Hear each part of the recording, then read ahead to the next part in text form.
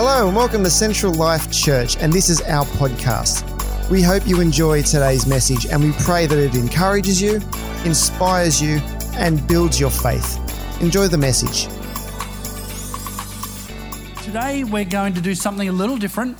We're going to have a tag team preach.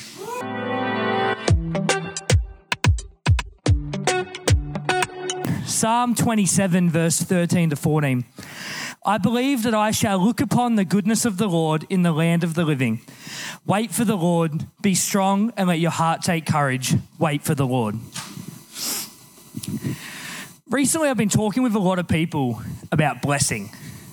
And it's funny, it's come up in a few things this morning already. This year, a lot of people have struggled with everything that's been going on. But for me, I've felt increasingly blessed. I was talking to a really wise man of God on Friday night who told me that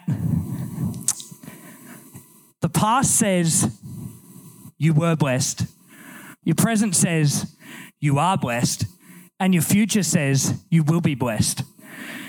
Now, what I really like about that is that I'm quite an impatient person, for those of you that know me.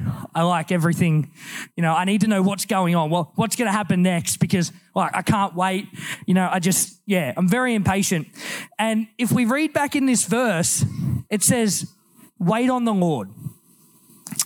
Now, often in our lives, things happen and we try and fix it ourselves. And we're like, oh no, I got this problem. I need to fix it. But who knows, it never works when you try and fix your own problems. Never works. If anything, it probably gets worse. But when you give your burdens to God, when you just go, okay, Lord, I surrender, all your problems are fixed. He guides your steps. And we need to wait on Jesus.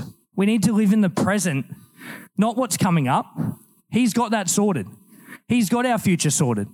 We need to live in the present. We need to live right now. I've shared this before, but now stands for no opportunities wasted. No opportunities wasted. So let's look at the present right now. Do you know that you are so blessed? Yeah. Do you know that your present says you are blessed right now? Not you were blessed, not you will be blessed. You are blessed right now. Lord, let him guide your steps and let his future fill your life when it's right. God won't give you something that you can't handle at the current time. He knows what's in your future. He knows what's coming. We can't be going, what's going to happen next? I don't know. Just live now. God's got us now. 2020's been a rough year, but I think if we see it as that thankfulness and that blessing, if we see it the way of I am blessed right now in this season, we will do so much better. So Jesus is the only one that can help you. Jesus is the only one that can fix your problems. He's the only one that right now gives you the blessing. You can't look for the blessing in other things. You can't look for the blessing in what the world gives you, in what the world says. It's all about timing. And right now, today, in this present season, we need to receive the blessing. I know many of you today are saying it's been a hard year. It's been a tough year. And I get that. I understand. We're all human. I get that. But I just don't think you realize how much God loves you. I don't think you realized that you're too blessed to be stressed. You're too anointed to be disappointed. I don't think you realize that. You're blessed. We need to live in the blessing. So as I finish up today, short one for me to start with, just remember to live in the present with Jesus. Remember to wait on his timing for your life.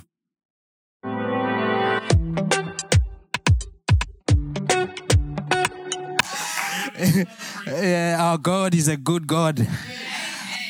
On our best days and on our very bad days, he is a good God. Whether we understand life circumstances or when we don't fully comprehend it, He is still a good God. What He was saying, what He was at the beginning, He still stays the same today and forever. God is love. The Bible tells us that. And God loves His creation. Whether you are saved or you're not saved, He loves us. But when it comes to His goodness, it's only those that have tested Him that knows His goodness. One can only know how good something is when something is, unless you can only know how something good is, like when you have a fruit or anything like food, until and unless you have tested it, that's only you can know that the thing is good. The goodness of God is not seasonal, like fruit trees. He is always good.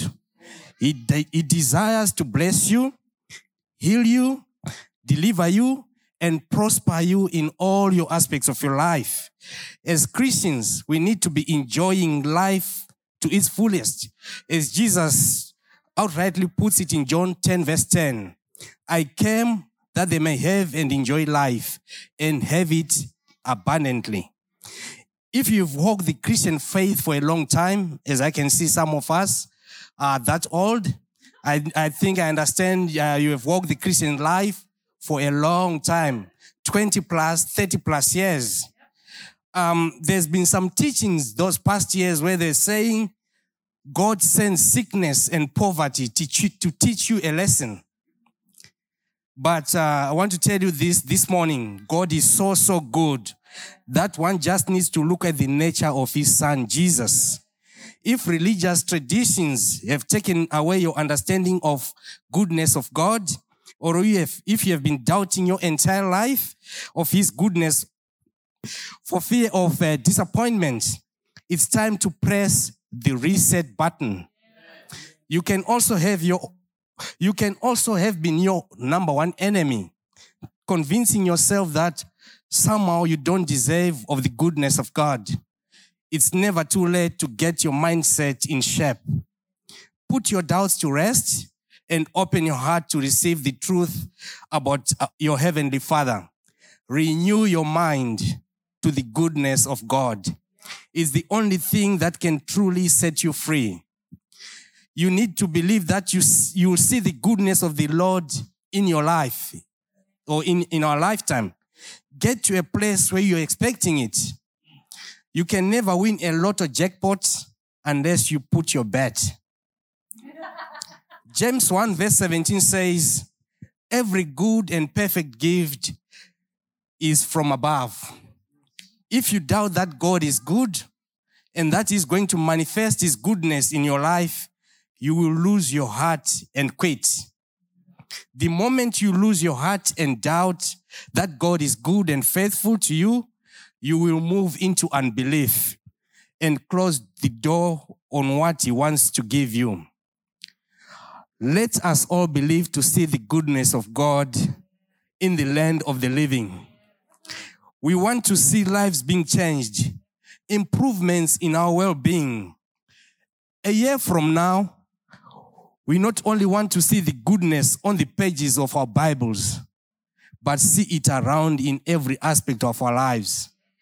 We have been believers for a long time and have enjoyed the blessing of eternal salvation.